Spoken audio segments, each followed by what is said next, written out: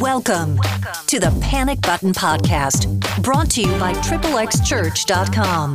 Each episode, Craig Gross answers a question or two that has got you in a panic. No topics are off limits, and all questions are encouraged. Here is your host, Craig Gross. So this question came in today from a wife, and it was so long. And there's two questions in there. So I know I only address one on a podcast, but they go together. So her first question is, my husband said he would never look at porn again. Why does he continue? So my husband told me this, but he continues to do that. And then she followed it up with a question that says, I don't understand why he won't take ownership for his life, his issues, his shit, and clean up his mess. So they're kind of two in the same. And guys, if you're listening to this, or women, you're either a man or a woman. I know we're in a world where we say, well, no, my daughter told me there's like 50 types of individuals now. I was like, no, there's just men or women. Whatever. That's what they try to tell her at school. So whoever you are, if you're that dude, don't tell your wife you're never going to look at porn again. Let's be honest. You're going to look at porn again. Like, just be honest. Second thing is, and I'll dive more into that, but like, don't make promises you can't keep. So if you got caught looking at porn and then you go, I'll never do it again. No, you got caught. If you come clean and you confess and you tell your wife, hey, you know what? You didn't catch me, but I've had a revelation. And I want to put this on the table and tell you this. I probably still wouldn't commit to never looking at it again because, like, I mean, it's unrealistic. So now, maybe for some of you, maybe for there's that guy that goes, no, I swore it off and I've never looked at it a day in my life. But I don't want to set you up for failure. So I'd rather say, if you confessed and you didn't get caught, you have that conversation and you say, you know what? I don't want to do this, and I know it hurts you, and I know it's not good for me, so I do not want to keep looking at porn. So what I'm going to do is I'm going to do these things and put these things in place so I don't go down that road. You know what? I hope I don't go down that road, and I'm putting these things in place, and if there's anything else that you think I missed or need to add, I would love to hear those. And don't ask your wife. Don't be that douche that's like, oh, well, what do you want me to do? Dude, you got yourself into this hole. You climb yourself out of it. Like, you figure it out. Like, well, should I get rid of my iPhone? Yeah, if you're looking at porn on your iPhone, then maybe get a light phone. If you need a filter, you need a filter. If you need to move the TV out of your room, you need to move it out of your room. Like, you think through, make a freaking list and say, hey, you know what? This is killing me. I don't want this. Like, if the doctor told me today I can't have sugar in my diet, guess what I got to do? I got to write down all the things I eat and then go, do they have sugar in them or not? And then start eliminating them. Same thing here. It's not rocket science, guys. Like, where do you find porn? Why do you look at porn? Where do you go to, like, all those things, start writing it down and then go, okay, in order to do that, I can't just eliminate it and go burn it, like back in 8th grade when I had to burn my Van Halen tape. No, that's not going to work. That's like white knuckle change, so to speak. So you've got to just, like, bouncy eyes for the 80th time. No, like, I've got to get to the root of some of this stuff of, like, man, I look at porn when I'm angry. All right, so I got to deal with my anger differently. Like, these are bigger issues that men have a hard time figuring out. Men have a hard time doing anything, not business related, but like when it comes to family, when it comes to your personal life. I just talking to the clinical psychologist. She goes, women will buy any product for their marriage that they go, man, my husband will do this. Like, this is easy enough. And so you're asking, a guy's telling you, hey, I don't want to look at porn. And he's saying, I'm never going to look at porn again. Well, dude, if you've never done the work to get there to figure out why you're looking at porn in the first place, don't make that commitment. Do the work. It's hard work. start figuring it out.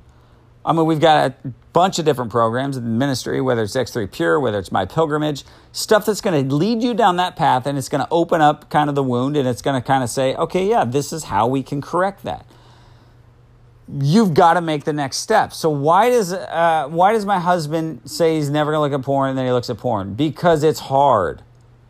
Like gyms love January because we all go back and sign up. Guess what gyms love even more than January? February, March, April, May, June, July, August, September, October, November, December. Because you're not in the gym, but you're still paying for it because you feel bad for quitting. But you never joined. Like you joined, you never went. Or you went for a month and then you dropped off. Why does he doesn't not love you? He just doesn't want to do the work. The work isn't just work, it's painful. And it's hard. So I think, you're disappointed, but I would rather go, look, okay, that's fine if you're going to keep looking at porn. But I want you to come back to me and tell me, like, why are you looking at this and what's it doing? And what did you know? What did you find out about yourself through this experience? And then have a conversation, not just, oh, you looked at porn, I'm crying, you're not, you're mad, I'm not, like, you don't care, I care. Like, no, that cycle's broken, it doesn't work. Dude, that hurt me. I don't like that you did that. You need to figure out why you're doing that, and we need to have a conversation about it. And then let's continue conversations. You don't have to be his accountability partner, but I would sure as hell ask him, like, who is your accountability partner, and where are you going to find this? And then there comes the point where you could be his mom or you can be his wife. And this is where I would say, like, I'm not advocating for divorce over porn, but when this gets into affairs, when this gets into... And dudes, you need to listen. Like, if your wife doesn't want to be your mom and you don't want another mom. So that relationship's now toxic when she's the nag and she's just, harping on you and she doesn't trust you. And then that's not a good relationship. So it's like you want to be able to go, man, this hurts you, I know. And I'm working through it. And here's my plan of action. And you know what? I'm willing to be held accountable to this plan, not my porn use. I'm being willing, you know what? I'll talk to this guy about this. I'll do this. And you know what? I'm working the plan. I'm working the program. Like, that's all you can do and all you can hope for. And if somebody doesn't want to work on something in themselves that's hurting your relationship, then that's when you got to go, dude, I don't know, peace out. Like, once again, if there's an affair, I mean, there's grounds for divorce in a lot of this stuff. And I'm just saying, I always tell my wife, we're either working on it or we're not. If you get to a place where your husband repeatedly says, I'm not willing to work on it, he's saying, I don't value the relationship. The commitment I made to you at the altar doesn't mean anything, and I'm not willing to put in the time and the work. I think you got every right to go, look, then I don't want to be married to that. Because I want to work on something or we're not. Like, if we're working on it, we're working on it. Why does my husband not take responsibility and own his shit? What else did she say? Like, I can't understand why he won't take ownership for his life, his issues, his shit, and clean up his mess. It's hard work. It's painful. There's trauma, possibly. There's deceit. There's lies. There's stuff that he's not proud of. There's resentment. There's all sorts of things. So I don't think your husband's a bad dude. I don't think he wants to deceive you. I don't think he wants to let you down. I don't think he wants to look at porn. But because he's doing that, he can't come face to face knowing that, like, man, this is too much. It's overwhelming. And man, I don't know where to begin. And that's the point where I think it's sad. Most men need to hit rock bottom before they make any change. It sucks. Why do I have to lose something in order to get that and then go work for years to get it back? But most people won't do it. I mean, they won't do the hard work until they're forced to, whether that means losing the marriage, losing the job, going to jail, like something drastic happens. And then you go, okay, now I get it. I won't do that again. When you're in the middle of the relationship and it just seems like too much work, you're like, dude, playoffs are on tonight. Like, that is so much easier to just check out. Because most men Like, he's providing, he's got a job, he's got other responsibilities. So to add one more thing to this is just overwhelming. I'm recording this in my bedroom right now, and I have a pile of clothes. I don't know how high it is. My kids do the wash. They're kids. We're teaching them how to do the wash, even though as an adult, those aren't things that I do as an adult. But they're learning good things. But they don't put it away. So mine's just stacked up. And it gets to the point where I'm like, oh, I got a trip coming up. Like, oh, I'll just pack out of that stack of stuff. My wife doesn't understand. She's tripped on it, I think, several times. And I just now work out of the pile. And you think it's so easy to just put it away. And I say the same thing to my wife. Like, well, you could just throw it in my drawers if it's that easy. But it's sitting there. And it's just like, it just gets bigger and bigger. But that idea of like, to the point where it's finally going to get overwhelming and maybe eventually I'll deal with it. And I think this is another thing that your husband deep down inside doesn't want to deal with. He knows he has to. And I think you have to give him a little bit of space, but then you also have to say, dude, I've given you 15 years of space, so I'm out. Like, I'm out if you don't work on this. And I think guys do. I'm not afraid of ultimatums. Like, hey, if you don't clean up this stuff, like, it's out. Like, if my wife, we just went to Goodwill, dropped some stuff off. If my wife says, hey, if tomorrow this stack's still there, I'm taking it to Goodwill. If it's still on the floor, it's going to Goodwill. Now, she wouldn't do that because that's a bad analogy. She wouldn't do that to me. She'd like to do that. But if she said that to me, at 9 o'clock, they're picking, that stack would be gone tonight. There would be urgency. That's how I operate. Like, if it's not urgent, if it's not like, and this thing is another thing that he doesn't want to get to, he feels bad and he doesn't have a way out. Most men don't have friends. Like, man, and I'm not just saying most men dealing with this stuff now, it creates such a cloud over you. You don't have friends. You don't have people in your life that speak life into you. He's not in a small group. He's not in an accountability group. He doesn't have a mentor. He can't talk to you, let alone can he talk to somebody else about this. So he's stuck. Like, we've got an online small group program. We got 950 people in it. So we can find him a friend. We can find him an accountability partner. All he's got to do is freaking sign up for it. Take some initiative. Like, these men that are just buried in their sin, buried in this deceit. And then it's like, that picture I see right now in my head is like they're underneath that stack of clothes in my room. Like, they're just buried and it's overwhelming. But dude, for guys, take one step and bring it to your wife and go, look, I screwed up. I suck.